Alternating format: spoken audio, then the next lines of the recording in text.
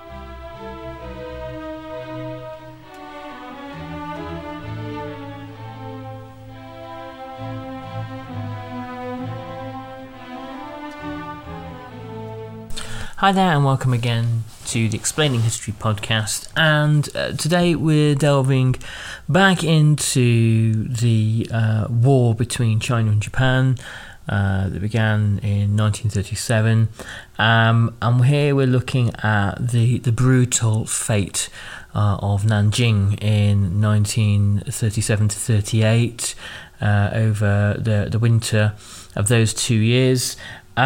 By late 1937, over 100 million Chinese people had been forced to flee their homes, had become refugees, fleeing from the north and from the east. The Chinese government, the Chinese nationalist government, had been forced into a series of humiliating defeats, particularly in Shanghai. And despite the fact that there was a kind of a well-trained corps to the new Kuomintang army, there simply weren't enough troops to face the onslaught of Japan. And China itself wasn't politically and socially united anywhere near the extent it would have to be in order to fight a total war against Japan. The fighting forces that Chiang Kai-shek, the leader of the nationalists, had at his command were very often outsourced to warlords who could make for unreliable allies.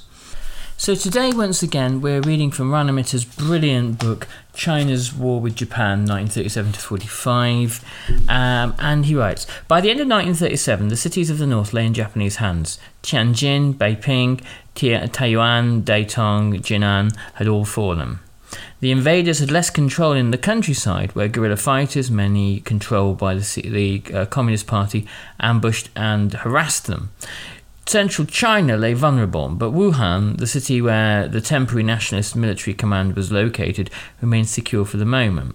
Still, the fear that the Japanese would conquer yet more of the country meant that the numbers of refugees continued to flow. No robust statistics have ever been put forward for the number of Chinese who became refugees during the war. So many people fled in so many directions, and the governments under which they lived were so consumed by struggle for survival that keeping meaningful records became a secondary task. Nevertheless, the best estimates put the numbers very high. At some point during the war, some 80 million or even close to 100 million Chinese, approximately 15 to 20% of the entire population, were on the move. Not all of them spent the whole war in exile. Many returned home soon after they fled, but the mass migration had destabilised society in ways that would reverberate throughout the war period and beyond. Nor was the worst over as 1937 ended. In the first winter of war, there would be recurring events so shocking that it still shapes the relationship between China and Japan more than 7 decades later. So the massacre at Nanjing in Chinese historical memory, and as a kind of a key moment of brutality in the 20th century, stands out with is it kind of up there with, say, the destruction of Warsaw by the Nazis, or the Katyn massacre by the Soviet Union, and the destruction of Manila by Japan. Rana Mitter writes, on the 1st of December 1937, Chiang Kai-shek and Song Mei-ling celebrated their 10th wedding anniversary in Nanjing. It was not an auspicious occasion. We've been married 10 years, wrote Chiang, but the future for the party and the country looks very difficult. In the next 10 years, I don't know what changes there may be. Chiang also noted that the city itself looked deserted. In fact, for some months, an eerie quiet had blanketed the capital, Nanjing. In mid-August, the war had taken the city by surprise. Nanking, using the European spelling, Nanking has its first taste of aerial warfare when 12 Japanese machines appeared at 2 this afternoon to bomb the capital, and were engaged by 10 Chinese planes. Sirens throughout the city sounded the alarm half an hour before the arrival of Japanese planes. Since the capital had never been subject to an air raid, the populace were unaware of the dangers, and many people were talking and laughing in the streets while the aerial engagement was in progress. But people learned quickly. Du Zhonghuan passed through Nanjing in late August, just a few days later. Already, he reported, he was a famous journalist,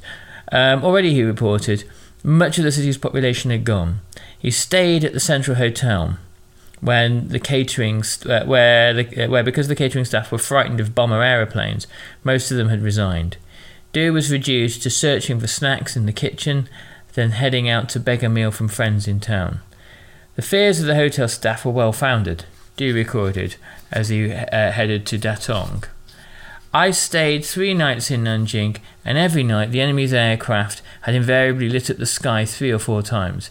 But fortunately, Nanjing's air raid shelters were still good, and when the planes came, there was a warning siren which wailed. They used searchlights to shine into the distance.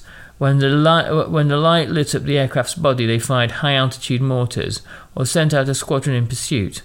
In the night, it was fiery all around. The brilliance was unbelievable. I had strong emotions to get seeing the lights at New Year. While the night sky lit up over the capital, 260 kilometres to the east, Shanghai was in the middle of a pitched battle as the nationalist armies carried out their doomed defence of the great port city. As Nanjing came under fire, Zhu Fohai also had to get used to the frightening new world of constant bombing. As his house had a basement, various of his friends ran to visit him whenever an air raid took place, and those underground meetings soon led to more organised activity based on the disillusionment with the progress of the war. But Zhu would not stay long in Nanjing. Chinese and foreigners alike had made the same decision that he had, and began to leave the city for Wuhan or other points inland. So Nanjing itself faces terrible destruction at the hands of the Japanese, and the Japanese would carry out massacres in Nanjing, which kind of prefaced the sorts of slaughters that would happen throughout the rest of the war. In some ways, Nanjing was a kind of like a laboratory for Japanese brutality. In October 1937, Chiang's government began its westward march, writes Ranamitta, relocating its military command to Wuhan and the administration to Chongqing. A Reuters report from late November reported the gloomy scene. In a steady downpour, the evacuation of the Chinese government was almost completely completed today. Offices and factories are now being stripped of all valuable equipment. If the city is taken, it will only be an empty shell.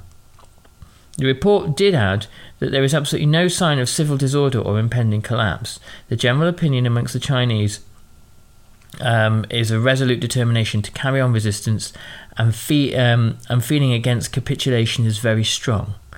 Chiang was aware of that feeling. His priority now was to defend central China.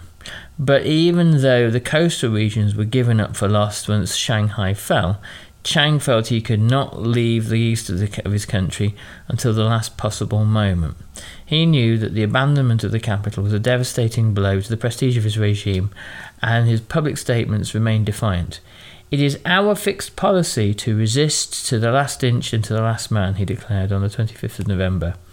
Nanjing held immense cultural resonance for all Chinese. Until 1421, the city had been the capital of China under the Ming dynasty. Its long city walls had taken over 20 years to build with the labour of 200,000 workers, and they towered above Nanjing as a symbol of imperial power. Even after the capital moved to Beijing, the city was still renowned for its fine architecture and the gracious lifestyle of its merchant class.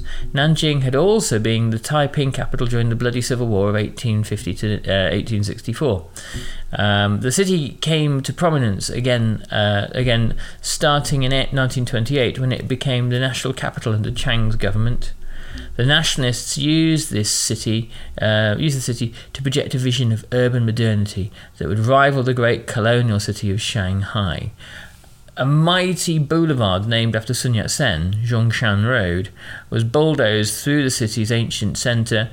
Grand pillared government buildings were thrown up to house ministries, and plans were made, never fulfilled, for a new party headquarters that would combine features of the Temple of Heaven in Beijing and the US Capitol building. Beautification began with the planting of trees in the city's main streets. Even today, it's one of the few Chinese cities that benefits from the shade and greenery of trees. Nanjing also became a symbol of the kind of environmental and technological modernity that the nationalists desired for all of China. Much of this remained a dream. By the late 1930s, the economic crisis meant that large building projects were difficult to fund. And when war broke out, Nanjing's status changed from a capital city at the heart of the nationalist project to a project of renewal to a place terribly vulnerable to invasion.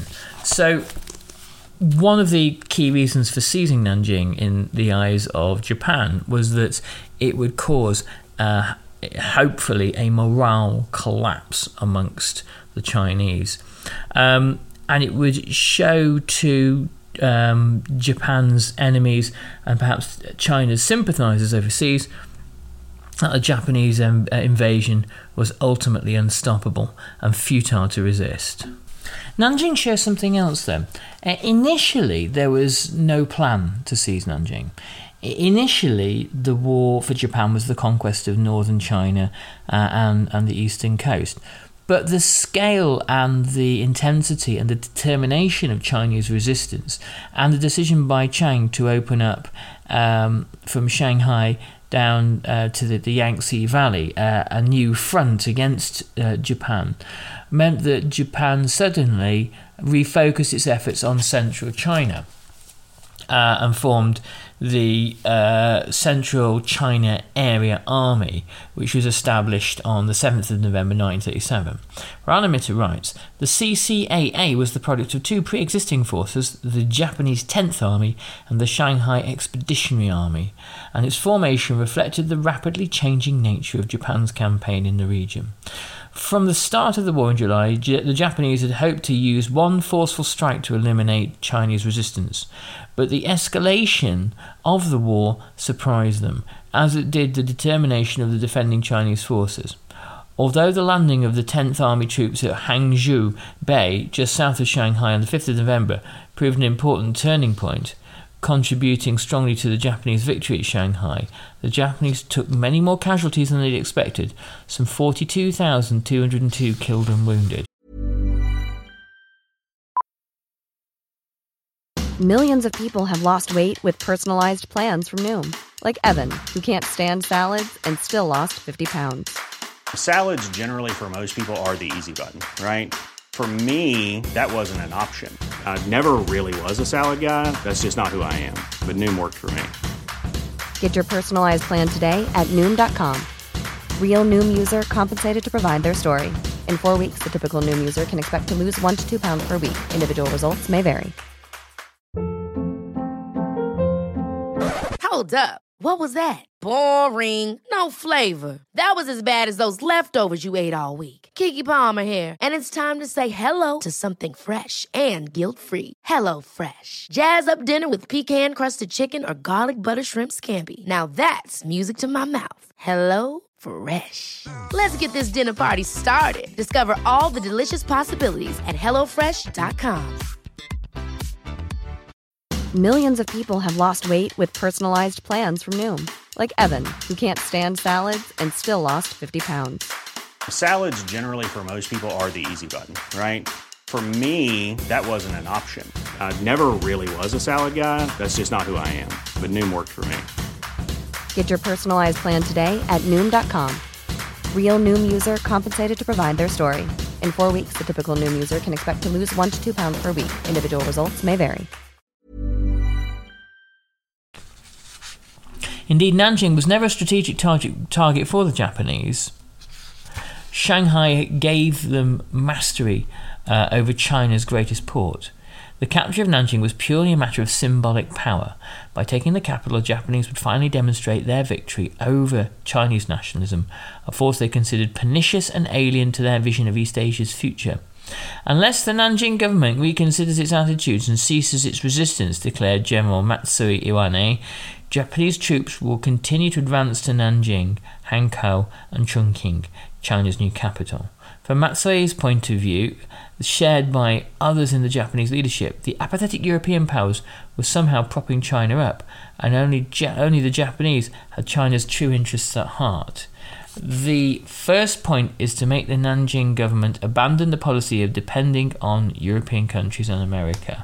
The second point is to make the Chinese people recognise that Japanese troops are the real friends of China and have been sacrificing themselves in the current incident to rescue 400 million Chinese, correcting the latter's misconceptions brought about by the anti-Japanese policy pursued by the Nanjing government.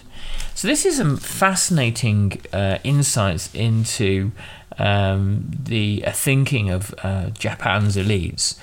Some real a real sort of door into this sort of Pan-Asian philosophy that if only other Asian countries would recognise the legitimacy of Japanese leadership and stop resisting it, then Japan can rid Asia of Europeans and America, and to create this unified kind of Japanese-led Pan-Asia. The idea that the nationalist government was dependent on Europe or America was a reference to the way that the Chiang government had tried to counter the threat from Japan before 1937 by seeking support from Western powers. Although those powers remained reluctant to offer much substantial help, it was also more broadly a recognition that China had started to participate in a world where transnational organisations such as the League of Nations were trying to overcome the frictions caused by bilateral conflicts between countries. Japan regarded China as its backyard, and these developments were deeply unwelcome. Most foreigners had left Nanjing by early autumn. Embassies evacuating their staff, companies sent their employees home. One of those who stayed was John Rabe, a German businessman working at the Siemens Corporation. The German noted that by mid-October, most of the hotels, shops and all the cinemas in Nanjing had already closed. For most foreigners, this had been a signal that it was time to leave, but Rabe was one of the small group of foreigners who decided they must do something to help the Chinese population left behind by the nationalists. There's something really, really interesting, really telling about this, about Japan's insistence that firstly, China had been led astray by kind of Western influences and Western help and interference, and that really Japan was on some level trying to correct this course, and the destruction of Nanjing would be firstly the destruction of the nationalist government, but also it would be the destruction of Chinese nationalism's hopes that it would find partners in Europe and America that would support it. And the flight of Europeans from the nationalist capital seemed in some ways to kind of justify this optimism on part of Japan, to show that look, where the Europeans are in typical fashion abandoning you when the going gets tough. Aside from Rabe, these foreigners included Nanjing University professor Louis Smythe, Minnie Vautrin, missionary and director of studies at Jinling Women's College, George Fitch, head of the city's YMCA. This group decided that in the event of a Japanese capture of Nanjing, they would establish an international safety zone that would be deemed neutral and the Chinese who sheltered there would be safe. Chiang Kai-shek welcomed the idea and even offered 100,000 Chinese dollars to support the zone, although only $40,000 were ever paid. Tang Shengji, the general whom Chiang had placed in charge of the last-ditch defence of Nanjing, was also in favour. The Japanese, however, found the idea unacceptable. They suspected that the zone would become a hiding place for Chinese soldiers defending the city. Tang confirmed these fears when he made it clear that Chinese troops would be stationed in the zone and that trenches and defences would be drawn up around it. By early December, Shanghai had fallen. Chiang knew that the abandonment of the capital would be seen around the world as a humiliation for his government. He had to withdraw to the interior, but he wanted to make it clear that the capital had died hard and that troops had fought to the last man. It was not just a matter of honour, but also of good public relations. If China could not provide victories, it could at least provide an impressive narrative of its courage. So Chiang Kai-shek and Japan, the Japanese government and Japan's generals, Matsui for example, both had kind of political games to play with Nanjing. Chiang knows that Nanjing is undefendable and will fall, and in a way the manner of its fall would help to tell a story to the rest of the Western world, and Japan hopes exactly the same thing. Japan hopes to demonstrate that the cause of supporting Japan is hopeless by destroying Nanjing, whereas Chiang Kai-shek wanted to show the rest of the world that China would fight to the last man and fight to the death. And as a result, because of these two sort of perverse attitudes, particularly when large numbers of civilians and their safety is at stake, because these two perverse attitudes, the slaughter that we will find out in the next podcast was particularly of an extreme variety. So I hope you found this useful, and do drop us a line if you're studying this or you're interested or want to know more about 20th century China. Check us out at explaininghistory.org, and you can come and find us at the Explaining History Facebook group. And of course, anyone who's able to sponsor the podcast via Patreon, very welcome to do so, and you can find a link to Patreon at explaininghistory.org. Anyway, thanks very much, folks. I'll catch you on the next podcast. All the best. Bye-bye.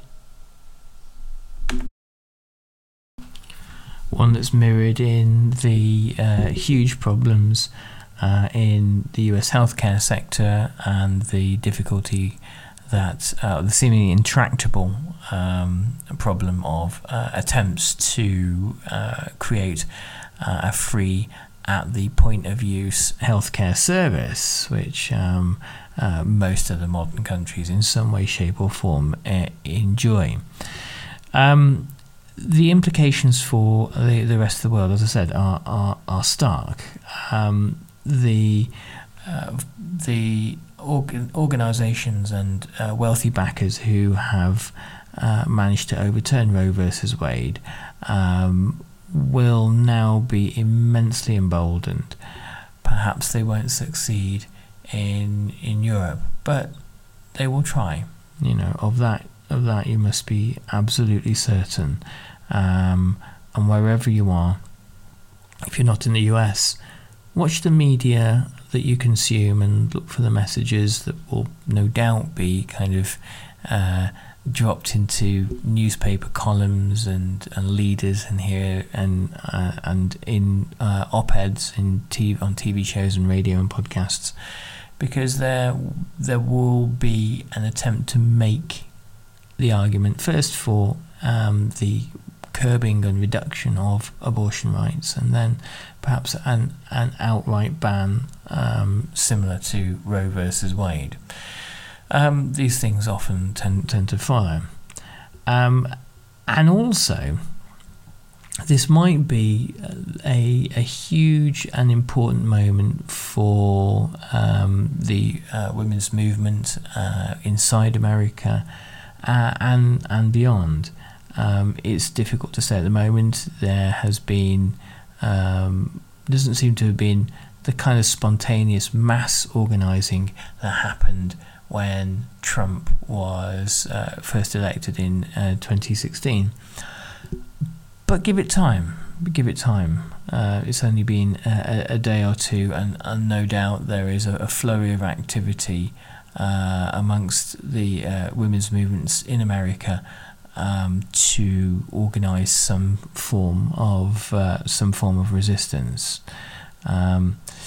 Okay, well, listen, I'm going to leave the update there. We're going to be coming back to that hopefully later in the week. Apologies, I've done fewer updates this week because, again, I've been suffering from long COVID and it's been kind of tiring. But, I'll get over that. Thanks very much, everybody. I hope you find this useful, and we'll be getting back to some regular history in a moment. All the best. Thanks. Bye-bye.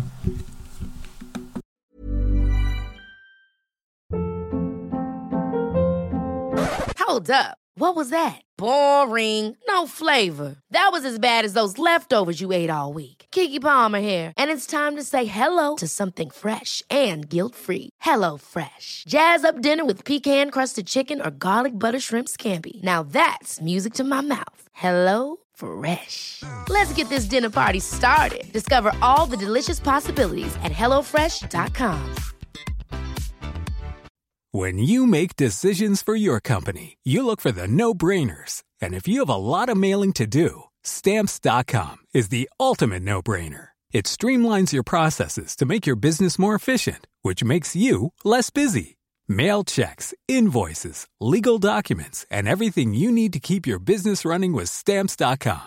Seamlessly connect with every major marketplace and shopping cart. Schedule package pickups and see your cheapest and fastest shipping options from different carriers, with rates up to 89% off USPS and UPS rates. And with the Stamps.com mobile app, you can take care of mailing and shipping wherever you are. Make the same no-brainer decision as over 1 million other businesses with Stamps.com. Sign up with code PROGRAM for a 4-week trial, plus free postage and a free digital scale. No long-term commitments or contracts. That's Stamps.com. Code PROGRAM.